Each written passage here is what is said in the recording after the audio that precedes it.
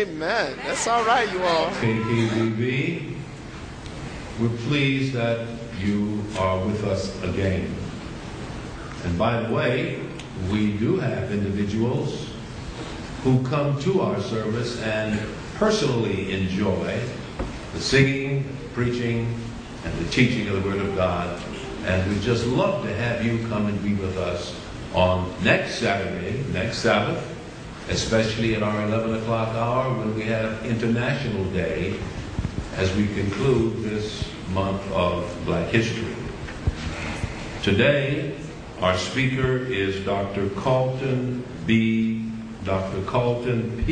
Byrd, the senior pastor of the Berean Seventh-day Adventist Church in Atlanta, Georgia. Amen. Ellen White, our church prophet, has said that there are no great men among us, meaning that none of us is great. We're all just children of God. Amen. But God does do special things through special people. There are no great people among us. But occasionally, God touches an individual and says, this one, I want to do special things. And that is the case with our speaker today. He is one of the few and special whom God has given particular talents and abilities, and those are being demonstrated in his ministry in Atlanta. You should know that he is the fourth generation of Seventh-day Adventists. So that's all he knows is Seventh-day Adventists. Don't expect him to talk about anything much else, because he's steeped in the message. He is, as you would guess, a graduate of Oakwood College, among other institutions, including Andrews, where he received his Doctor of Ministry.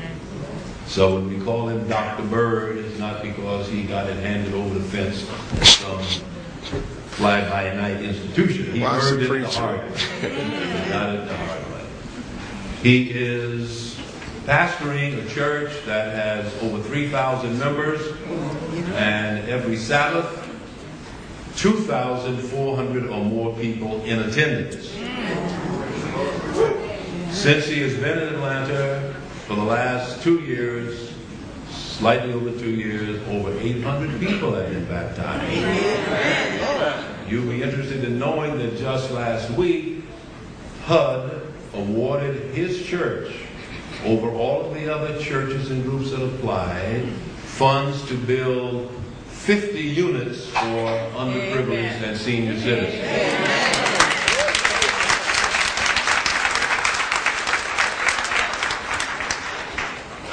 There is so much more that could be said about our speaker. I think, though, that you get the point. Amen. You get the point. God has reared him in the home of an Adventist minister. His father, the senior Elder Byrd, is pastor of our large and prosperous church, Bethany, Seventh-day Adventist Church in Miami, Florida. He is, as I have said, nothing but an Adventist preacher. We're happy that he could be with us today, to take time from his busy pulpit and grace us with his presence. We look forward to the word as God has given it to him. And after the choir shall have sung again, we ask for you to welcome Dr. Byrd. And oh yes, I must say that his wife is the daughter of a preacher. Just to round it off all the way. His wife, Danielle, is the daughter of a preacher, and I know he's a real man because all he has is girls. Which makes him a he-man among them. Well, as an astute preacher of the word, and we look forward to hearing God's voice through him after the choir shall have blessed us. Amen. And can we not give our choir a hearty amen? Amen. And let's give an amen as we welcome Dr. Byrd. Amen. Thank you, Elder.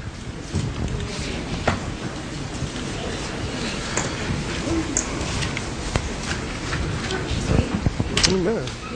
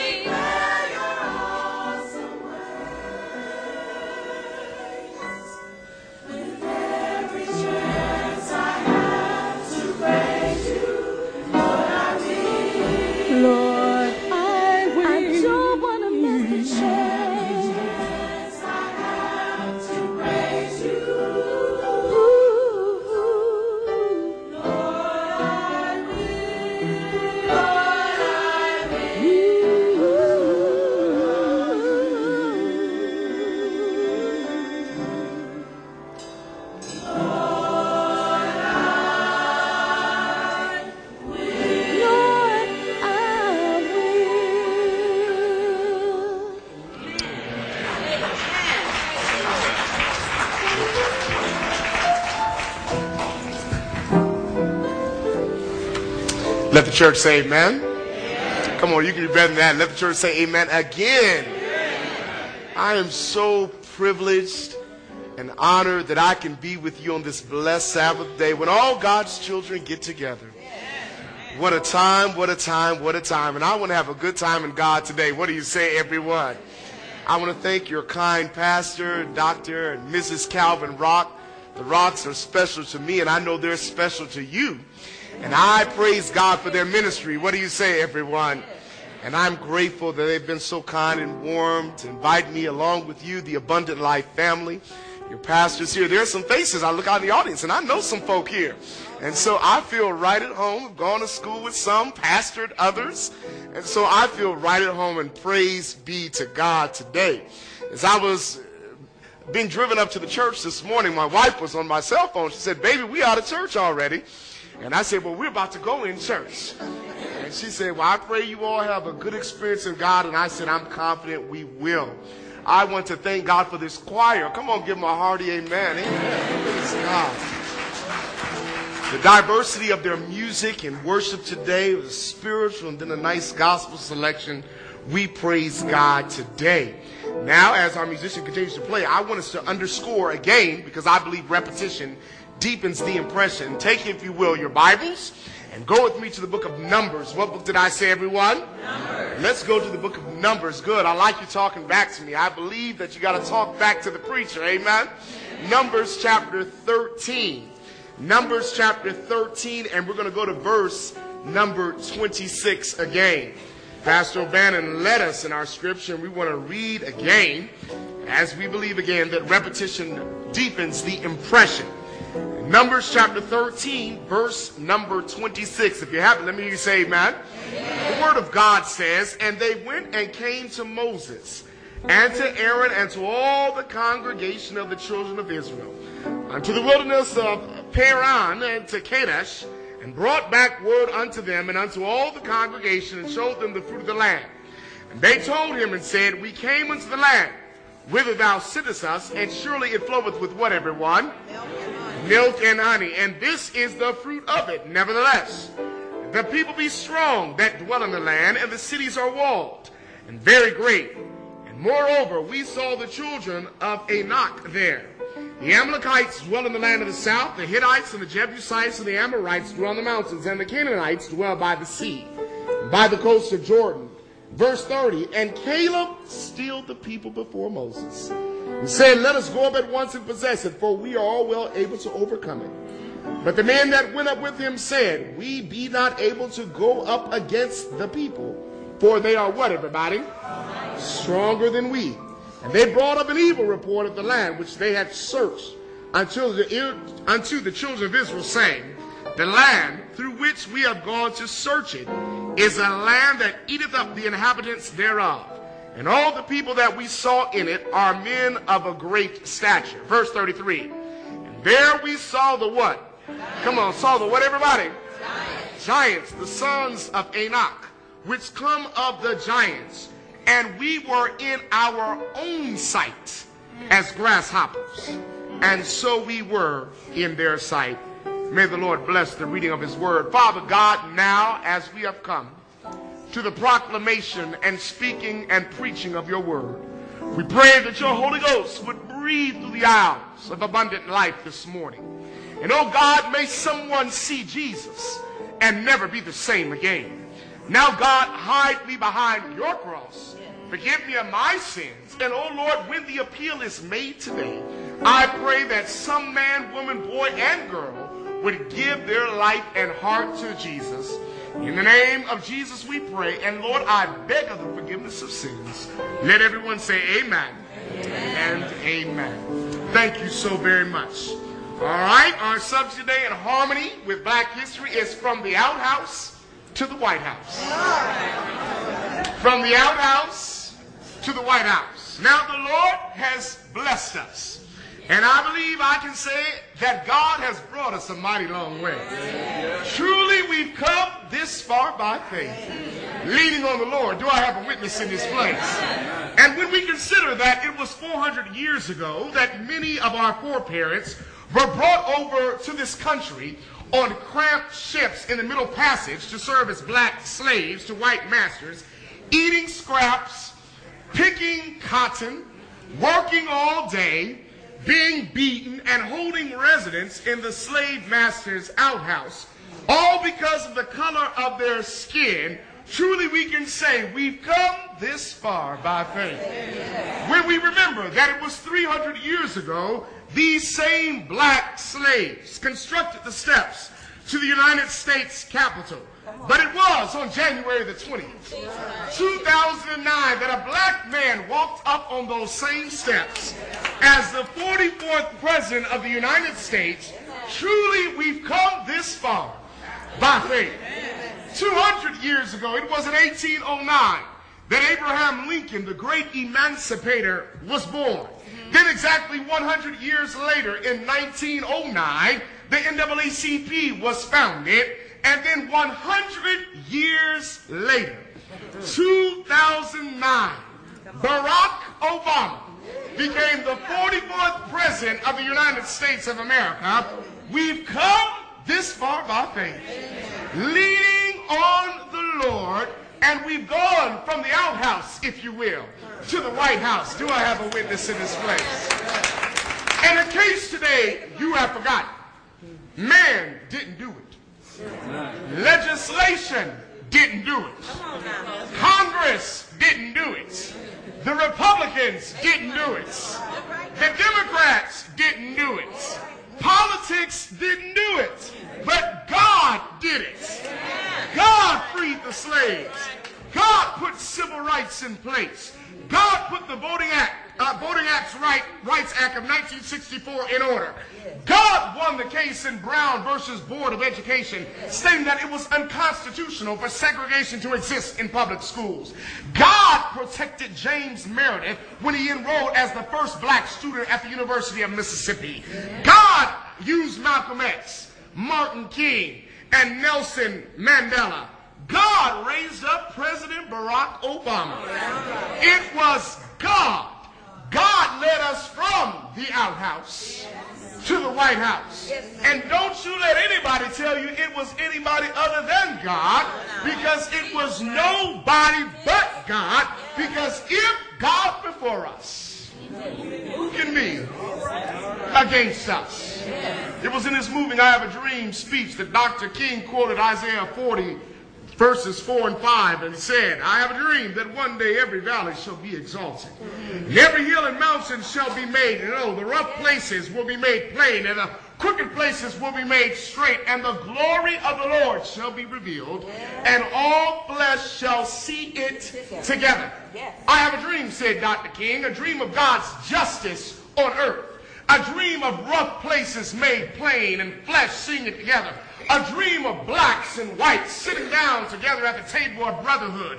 A dream of oppression and injustice being transformed into freedom and justice. A dream that one day black children will not be judged by the color of their skin, but by the content of their character. He said, I have a dream.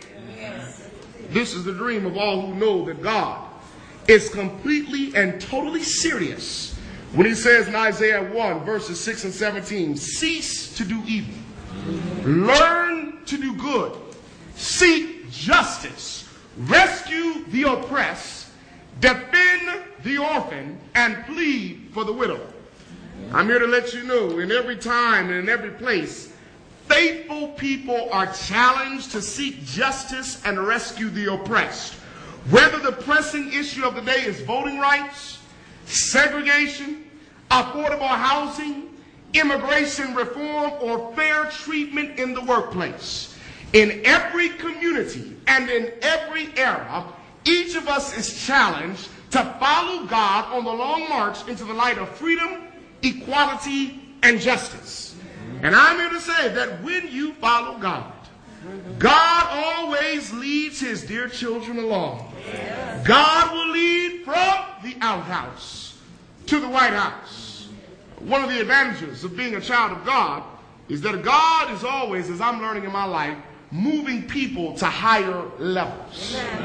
But I've also learned that whenever God is moving you to a higher level, get ready, because there's also a higher devil.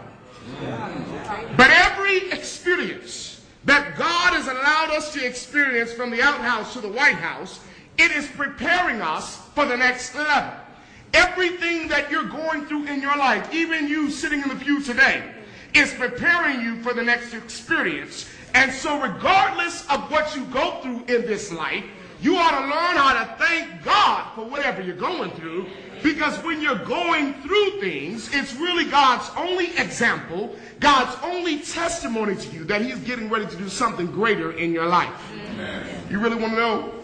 If God is getting ready to do something in your life and it appears the devil has picked you out to pick on you, well, you ought to be somebody shouting right now, because that means God is getting ready to do something greater in somebody's life. And so, brothers and sisters, I want you to hear me good this Sabbath morning, because God did not call us out of the outhouse to the White House to go back in the outhouse. God is not a God that goes backward. God goes forward, because wherever there is no progress, there's no growth.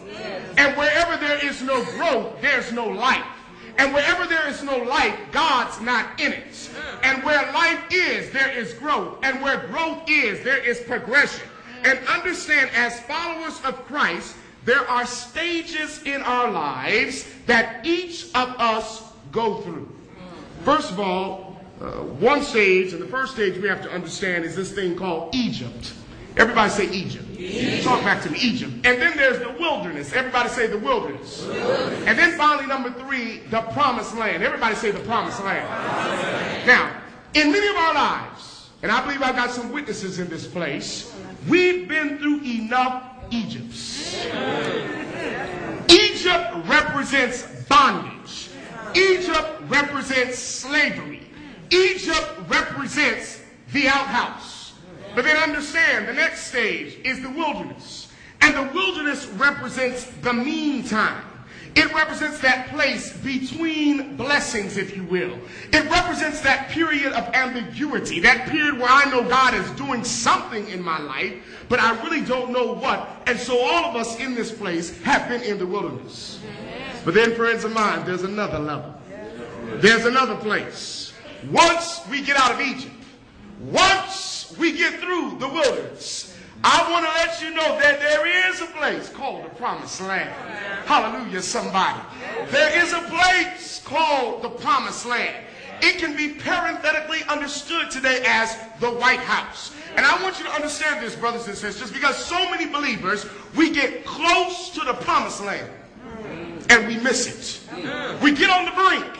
We get there where God promised us. We get there. We can see what God says he's going to do for us, but then we miss it. But I came to let somebody know today. I don't know about you, but I'm not going to be satisfied with just getting close. I want to get in. Do I have another witness in this place? I'm not satisfied with getting close to the promised land, close to the White House. I want to go in the promised land. I want to go in the White House. I want to go into God's great heaven. And so I wonder, is there anybody like me? Is there anybody who's tired of being close? Anybody who today who wants what God has for your life? If you want what God has for your life, you have to make up in your mind, I'm too close to miss it. And I refuse to stay in slavery. I refuse to remain in the outhouse. And so I want you to see something. Because the children of Israel, and I've learned this, God's chosen people had been on a journey on their way through the promised land. They had left Egypt, left the outhouse. They had escaped the fiery hand of Pharaoh. God made a Red Sea out of a dry highway. God provided manna in the wilderness. They were now right at the promised land, right at the White House. And the Bible declares that right there at Kadesh, they sent some spies out. The Bible says the spies viewed the land. They said, yeah, it's what God said it was.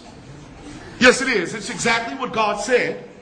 But then an evil report came back and said, we can't do it. Now, one report says we can do it. Another report says we can't do it because we are as grasshoppers in their sight.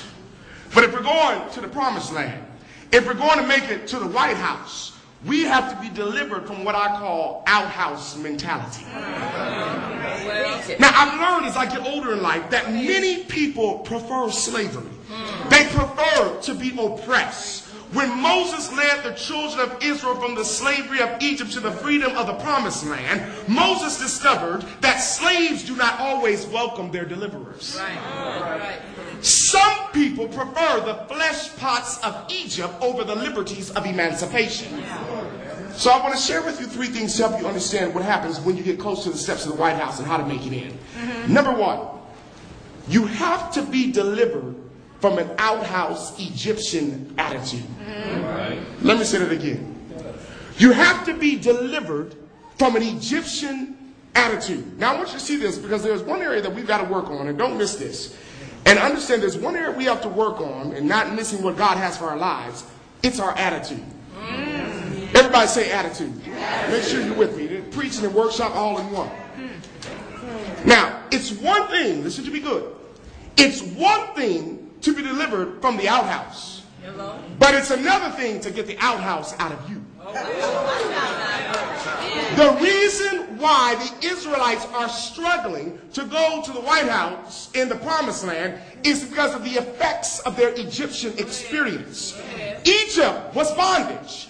Egypt was slavery. The massa, Pharaoh, told them when.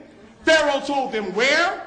Pharaoh told them how. Pharaoh shaped their self-esteem. And Pharaoh represents here a system that seeks to control and manipulate. And if you've been in bondage to the system, it creates a mindset that becomes institutionalized to the system. And before long, you begin to think that you can never be anything, you can never do anything, because Pharaoh has tainted your attitude. Although you've been delivered out of Pharaoh's house, Pharaoh is still in your house. Numbers 13:27, the word of God says, and they told him and said, we came unto the land whither thou sentest us, and surely it floweth with milk and what? Honey, and this is the fruit of it. Verse 28, but nevertheless, the word says, the people be strong that dwell in the land, and the cities are walled and very great. And moreover, we saw the children of Anak there. Now, Israel means chosen. Come on, say chosen. Chosen. Israel means chosen. And when you realize that you and I, when we realize that we are chosen people of God, when we realize who we are, then we will begin to seek deliverance from this outhouse Egyptian mentality that tries to keep us from experiencing and having what God has for our lives. Some people think they can't just do it. Some people think they can't be delivered from an Egyptian attitude. You see, Egyptian attitude relies on excuses. I'm not supposed to be anything. Mama wasn't anything. Grandma wasn't anything. I'm not supposed to be anything. But can we talk? Y'all know y'all got a couple of degrees, but I'm just going to be real and transparent right now. Is that all right, everybody? Talking about Egyptian mentality. Everybody say Egypt. Egypt mindset, listen to me, young folk, listen to me good. Egypt mindset says, go out, buy an expensive car. Buy a Mercedes, buy a BMW, buy a Lexus, buy a Cadillac, put some rims on it, put some 20s on it, put some spinners on it, but then live with your mama. And you don't even try to buy a house. Everybody say Egypt. Egypt says, go ahead, get a credit card, max it out, dress nice, put all those good clothes on. Fat Farm, Baby Fat, Aniche, Versace, Louis Vuitton, Prada, you name it, you get it. Don't even worry about paying the balance off. As a matter of fact, Pharaoh says, I'll give you a loan to buy a car, but I'm not giving you a loan to buy a house. Go ahead, look good, but stay broke. Everybody say Egypt. Egypt says, go ahead, buy. Go ahead and get a big flat screen TV. Even if it means you have to pay Rent-A-Center $50 for 50 years to do it, and when it's all said and done, you bought 50 flat screen TVs for the price of one. Everybody say Egypt. Egypt says, go ahead. Spend $50 a month for cable. But don't even invest $50 in your future. Everybody say Egypt. And it's the biggie. Egypt says, go ahead on, make as many babies as you want. You don't have to work. You just let Pharaoh take care of them. Don't worry about it. Pharaoh will raise your children. And when Pharaoh gets through raising your children, don't get mad at Pharaoh. You didn't pay him any attention. When the cell phone was ringing, you didn't pay him any attention. When you saw the pants sagging off their waists, you didn't pay him any attention. Don't worry about it. Pharaoh won't even give them $30,000 a year for college, but he'll pay $30,000 a year to put them in jail. Somebody say Egypt.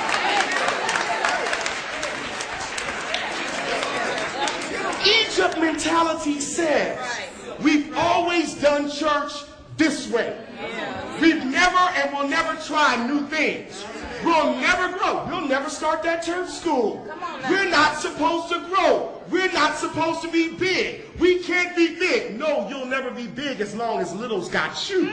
You'll never be big as long as you're practicing 8-track ministry in an MP3 society. Everybody say Egypt.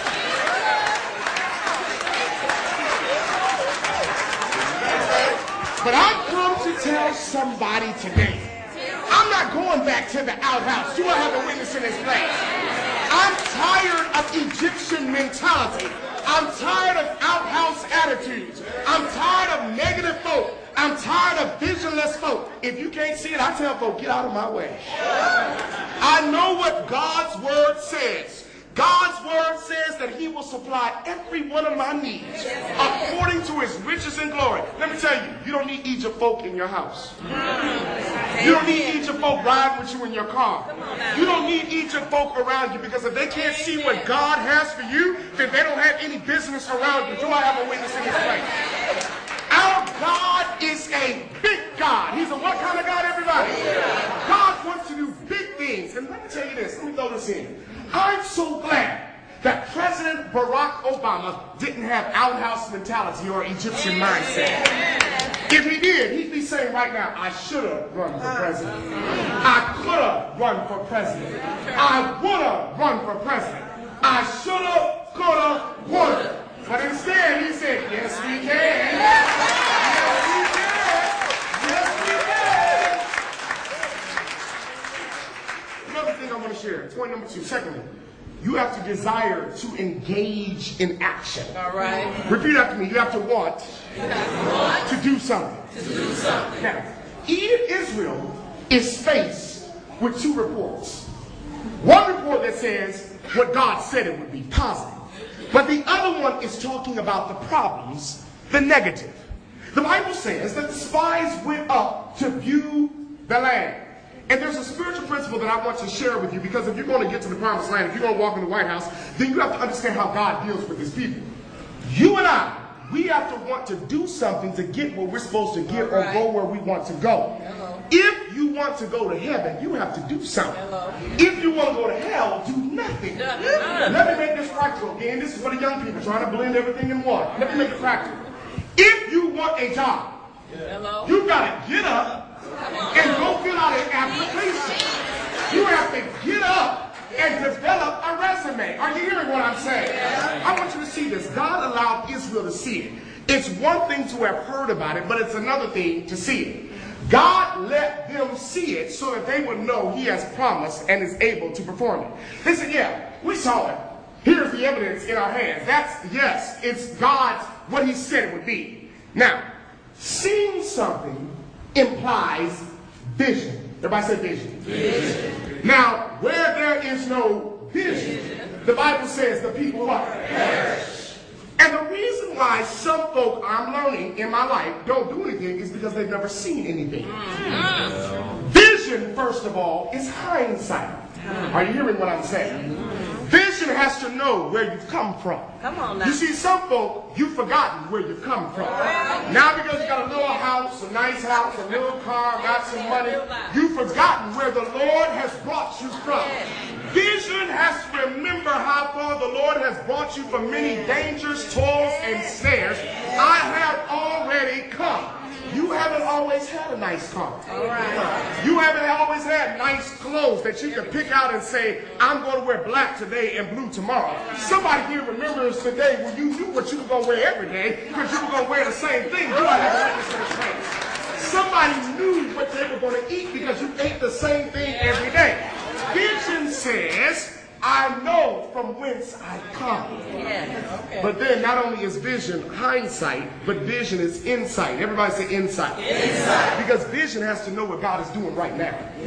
There are some folk, you're sitting around right now and you don't realize what God is doing in our midst. Prophecy is coming to pass. Read Joel 2. Prophecy is coming to pass. Understand, in the last days, the Bible says that God is going to pour out his spirit on all flesh. There's a mighty move of God taking place right now. And some people, you have to know what God is doing in your life. God is even doing something in some folks' homes. All right. Okay, now. What do I mean by that? Some of your children are quoting more scripture than you can quote. You have to know that God is pouring out his spirit. You have to know what God is doing in the here and the now. So you have hindsight, you have insight, but then you have to have foresight. But you have to know where God is getting ready to take you. Understand, I believe that all the reformers, all the movers and shakers in history had to know that God was getting ready to take them somewhere. And we don't have to worry about that foresight because Ellen White says in Life Sketches, we have nothing to fear for the future itself, lest we forget how God has led us in the past. So hence, we got to have vision. We got to be willing to do something. Understand that we have to have the hindsight, the insight, and the foresight. But let me share some with you. Everybody say, see it. See it. I feel real comfortable here. Say, see it again. Say, see it. See it. You see, God in vision will let you see it. All right. Now, some folk will give excuses and they'll say, we don't have the money for this, we don't have the money for that. Let me tell you, my ministry, I've been pastoring 15 years now. I've never had a vision for ministry that I could afford. Come on now. If I could afford it, then I wouldn't have faith. Are you hearing what I'm saying? I've never had a vision for ministry that I could afford. Understand that. You got to have vision, hindsight, insight, and foresight. Let me share something with you. Say, see it again. See it. God let the children of Israel see it. But once you see it, you have to say it. Come on, say it. Say it. And then once you say it, you have to seize it. Everybody say seize it. So then I see it, I say it, and then I seize it. Somebody's going to get this in a minute. The Bible says they saw it, but what they said allowed them to miss it.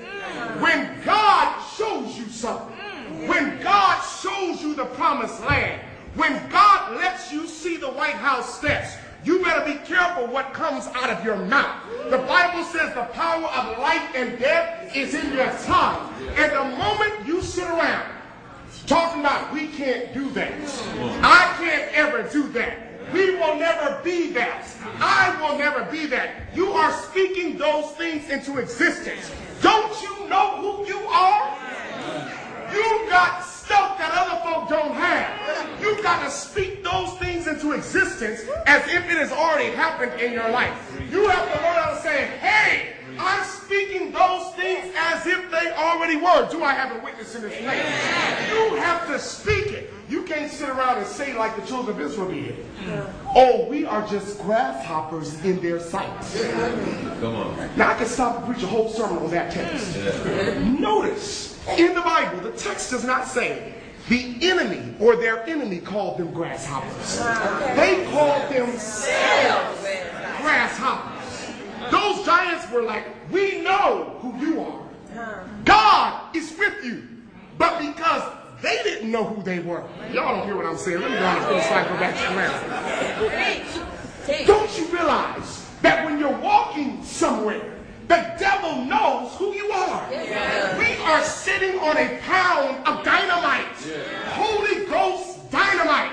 I dare you to sit around with your head down talking about, I don't know what I'm going to do. I'm afraid to do this. I'm afraid to do that. The devil knows who you are. Why don't you?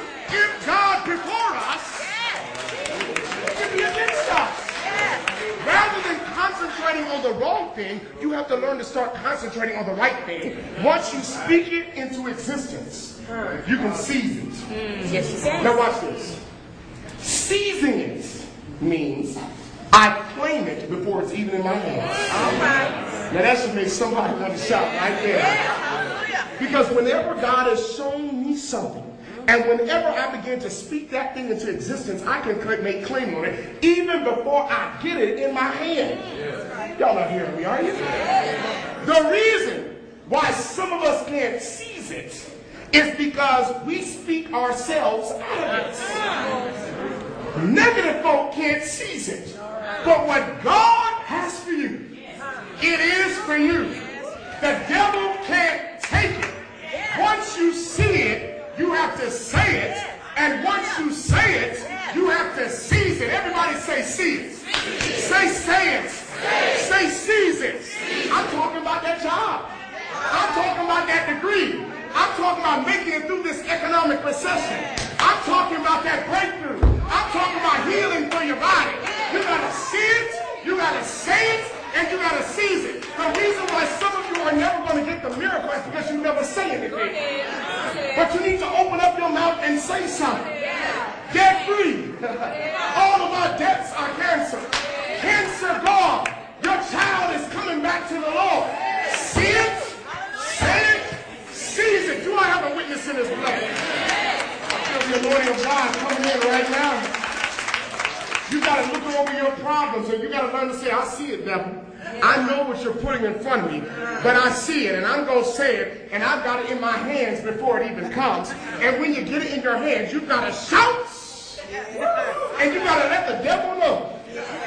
You got to let the devil know. I may not have it physically, but I've got it spiritually. And whenever God decides to give it to me, it's all right with me because he's just all right. He's just all right.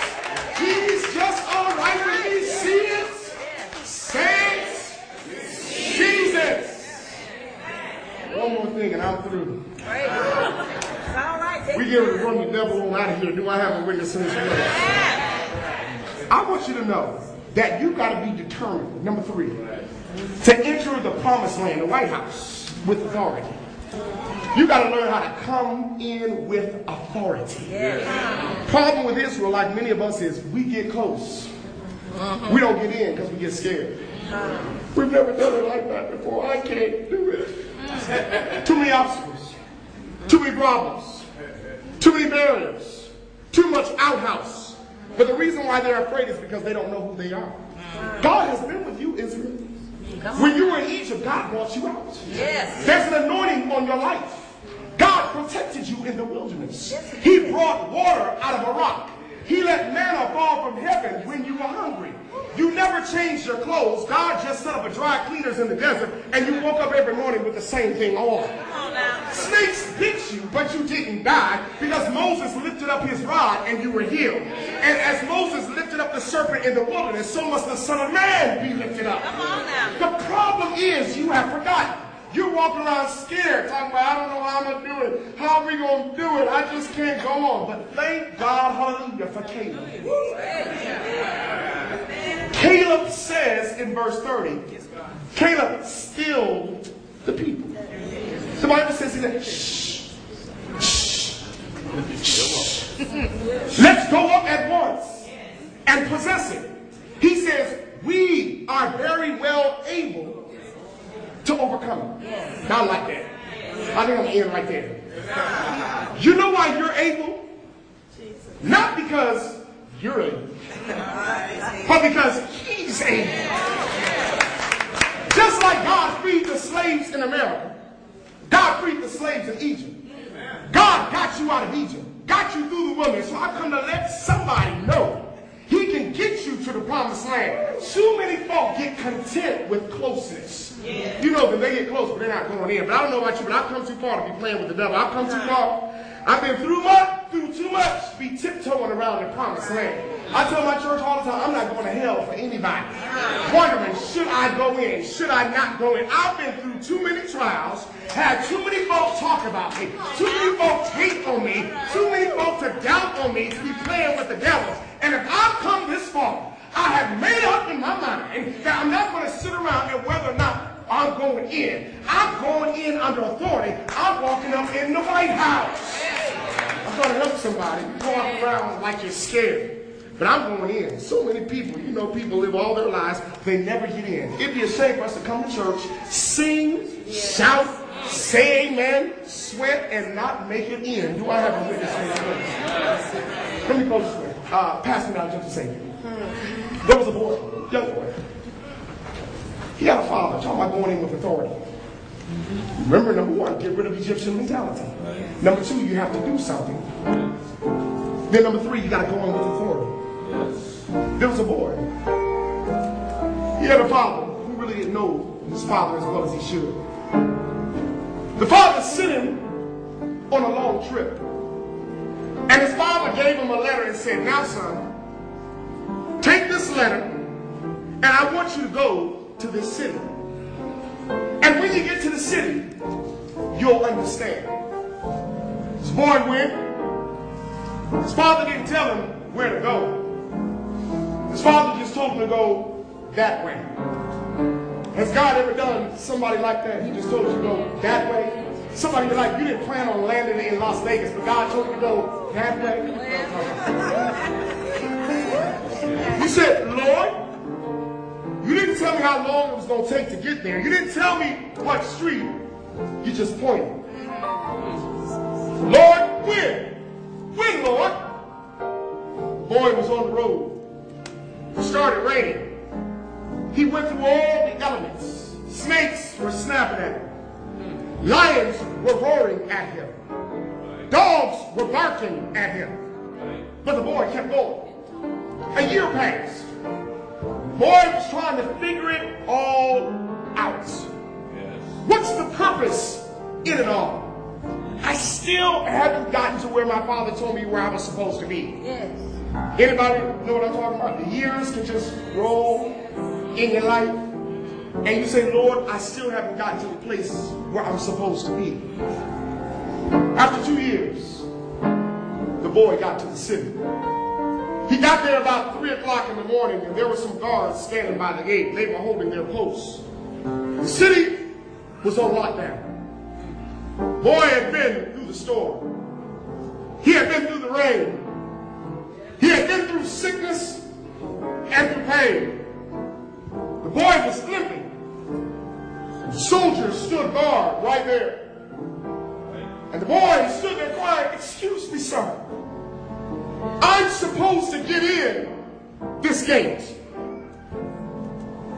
The soldier said, son, you're going to have to come back Monday morning.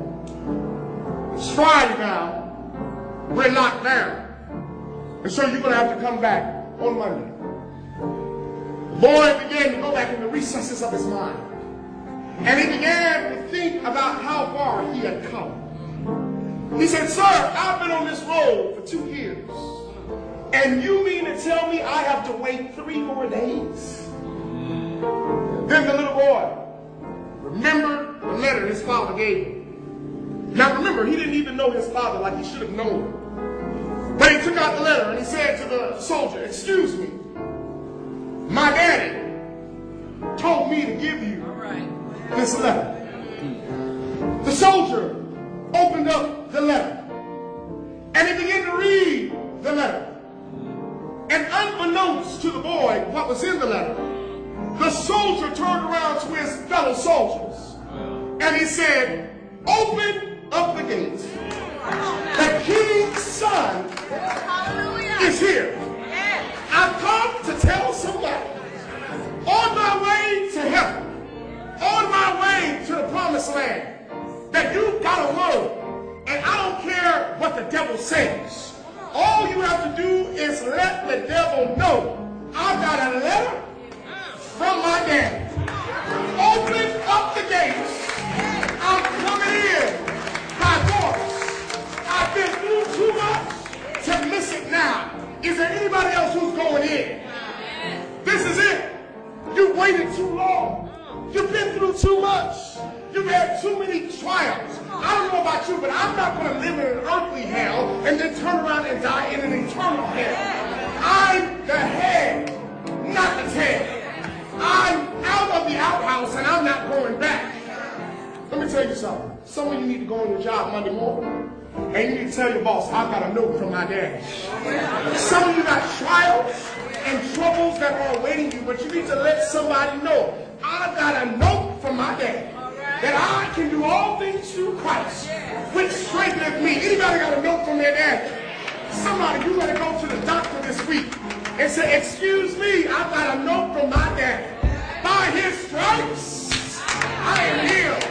Somebody here, somebody's been messing with you. Somebody's been talking about you.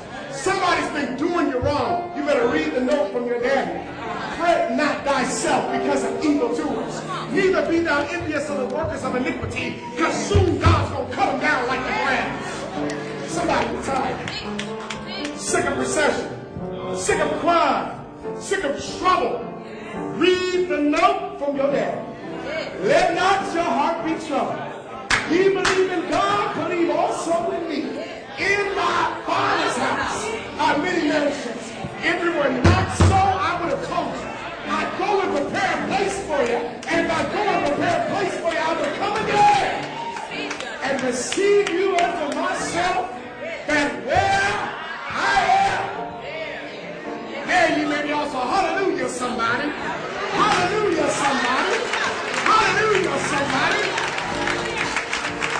During this election season, President Barack Obama, during this election season, during this season, he was asked if he believed his election as the President of the United States of America was a fulfillment of Dr. Martin Luther King's dream. I thought about that question for a moment, and I began to ponder. And I began to go into the theological spheres of my mind, and then the political and social spheres and the academic spheres of my mind. And I began to really think about my own answer. Was Obama's election a fulfillment of King's dream? I began to think about that thing.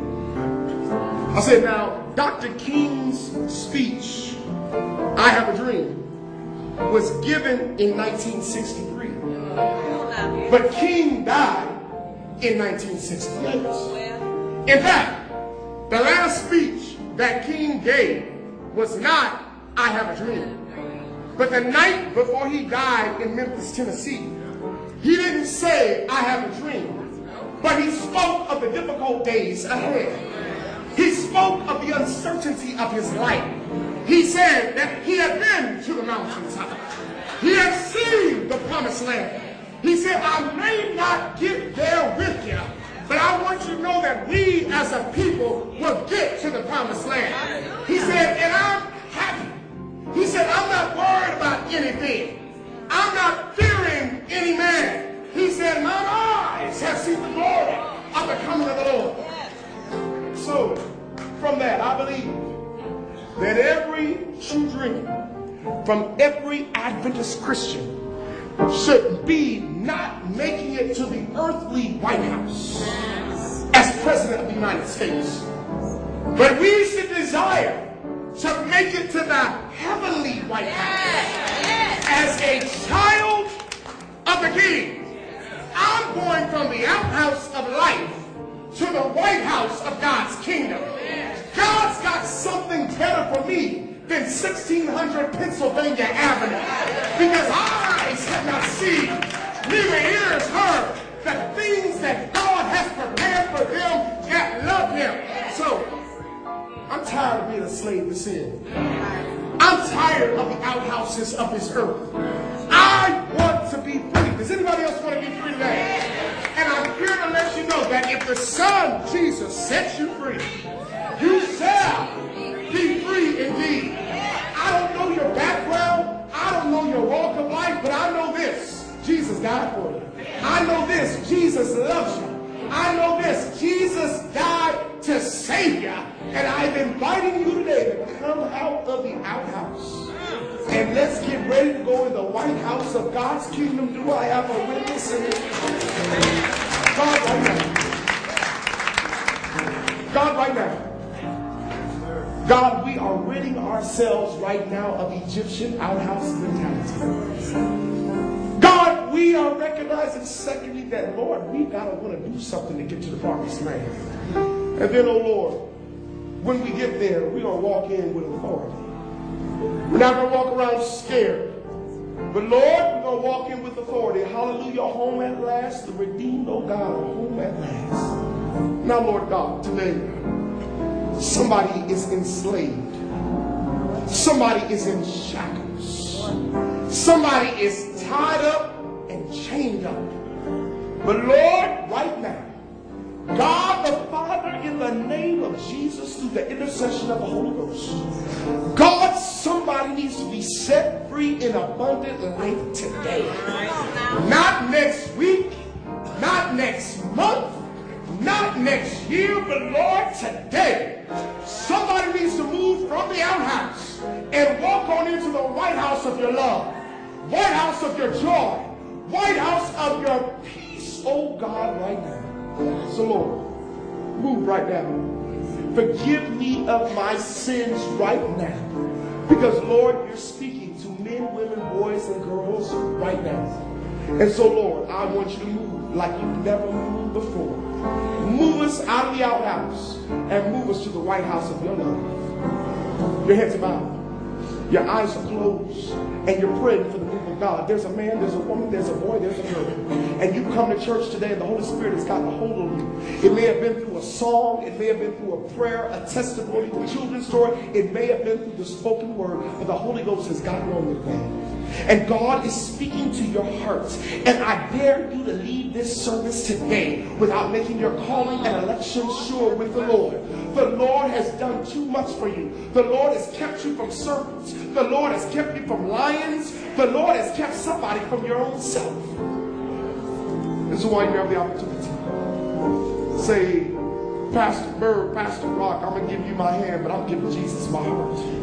Somebody today, it might be rebaptism, it might be baptism, but today you know you need to join this ministry. You need to join this church. You need to be a part of this wonderful Advent remnant message. Today, your cry should be, pass me not unto the Savior.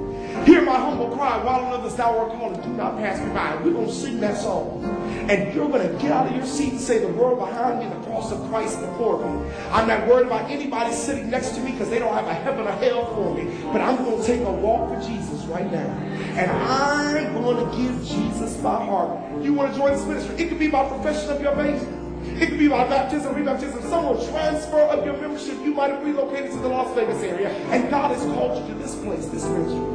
I want you to get out of your seat as we sing that chorus. We're going to all stand on our feet. I'm going to help you out. Let's stand on our feet. Let's stand. Let's sing that chorus, that verse. And as we stand and sing it, I want you to come down here. I'll come get you. I'll come help you. This is the greatest decision you can make in your life. And while you yet have the opportunity, I want you to come right now. Hallelujah. Hallelujah. Hallelujah. The ice is already broken. All you got to do is go. Let's sing it. Let's sing it, everybody. Pass me that what you're going to say. Everybody lift your voice. Pass me not. Are you here? Are you here today?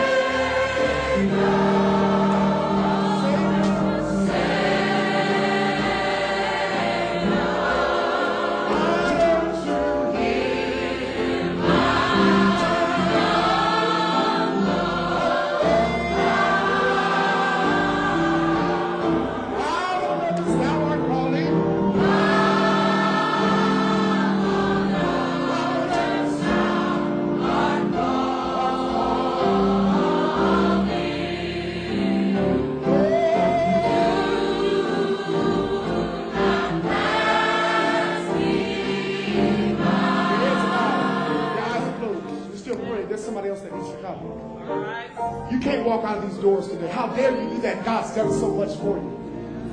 Somebody, you're standing there, you're saying, I wish that preacher, he's done well, won't he sit down and be quiet? It's not me, it's the Holy Ghost speaking to you. And while you can yet come, you need to come. While you can yet come, you need to come. There's somebody else that needs to come. Even so, come just as you are. You know you need to be a part of this ministry. You know you need to unite with this church. Most importantly, you need to give your heart to Jesus. Now, this opportunity may never come again. It may never come again. You know it. I don't need to remind you. Tomorrow is not promised. Next week is not promised. I am very well aware I could get on that plane tonight and it could be my last plane ride. While you yet have the opportunity, I want to encourage you to come. Are you here today? Baptism? Rebaptism? You need to unite with this church to transfer your membership. Because remember, you can't just sit. You got to do something. You have to do something. While God is calling you, I want you to come just as you are. I don't care how you look. That means nothing as long as you love Jesus. I don't care what you have on as long as you love. It matters not. God loves you. God died to save you. Just come. You got to want to get out of the outhouse. Somebody is still playing with that thing. You got to get out of the outhouse. Let's sing that chorus, Savior, Savior, and you're going to come. I'm crying, Savior.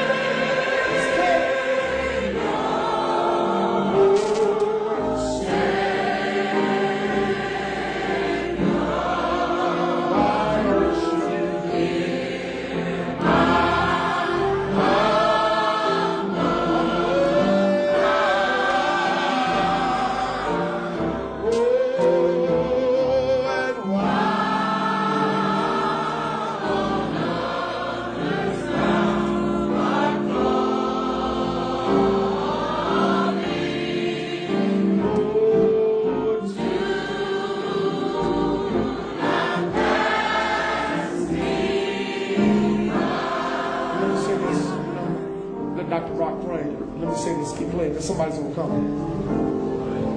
Somebody, you're in the outhouse of addiction. You're in the outhouse of bondage and bad habits. Somebody, you're in the outhouse where your marriage is bad or you and your children aren't making it. Somebody, you're in the outhouse financially. Somebody, you're in the outhouse physically. You're sick and it seems you can't get well. Somebody, you're in the outhouse spiritually. Something's wrong. You pray, but you don't sense the pacifying presence of the Holy Ghost. Somebody else, you hear sermons, but they just come and they just go. And you need to move from the outhouse. I'm going to get out of it. And I'm going to let God get in it to you. And God is going to speak to you. And you know you need to walk down this aisle and say, Lord, I've got to have out of the outhouse. I'm not going to be embarrassed. I'm not going to worry about people, what they're going to say when I come down. Because I just want to make sure there's nothing between my soul and the Savior. Whoever you are, I'm going to step out and I'm going to let God speak to you. You're going to come down this aisle. Are you here? If you're here, come on. If you're here, come on. I'm getting out. I'm going to get out. I'm going to let God get in. God bless you, brother. God bless you. There's somebody else. There's somebody else. God bless you, brother. There's somebody else. I'm going to get out. I'm going to stop talking.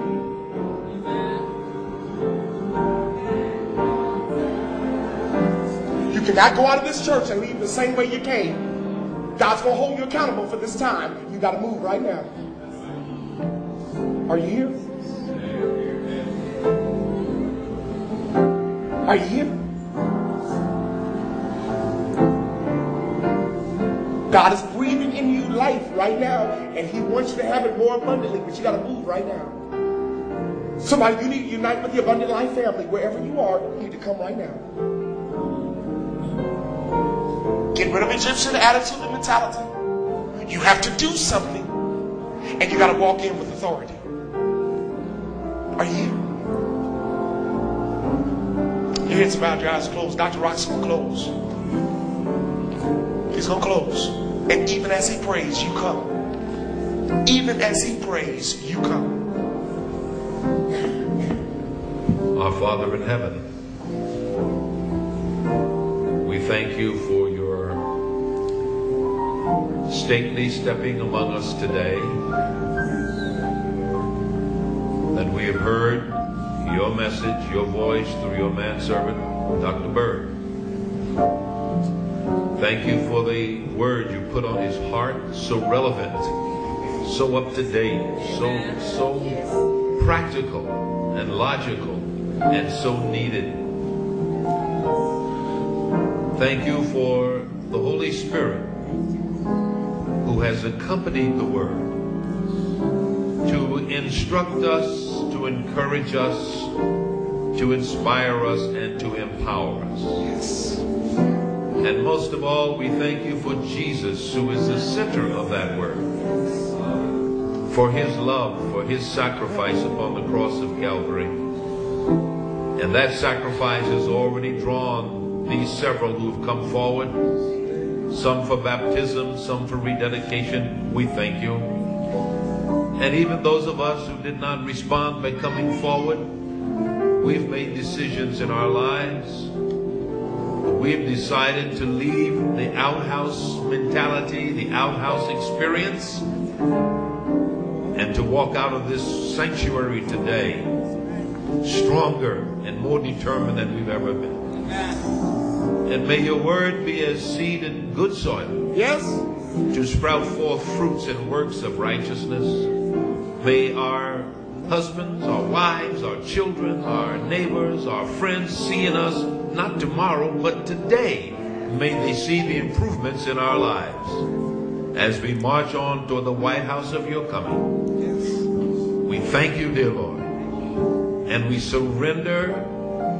We ask you to break every chain, every habit, every addiction, that we might be free at last. Yes. That we might soar forward higher and ever upward in your love, covered by the robe of Jesus' righteousness, forgiven by his blood, till at last we shall see him face to face, and there cast our crowns at his feet, and his dear name repeat in thanksgiving for the way he brought us from sin to salvation. Yes. We ask in his name with total thanks and praise.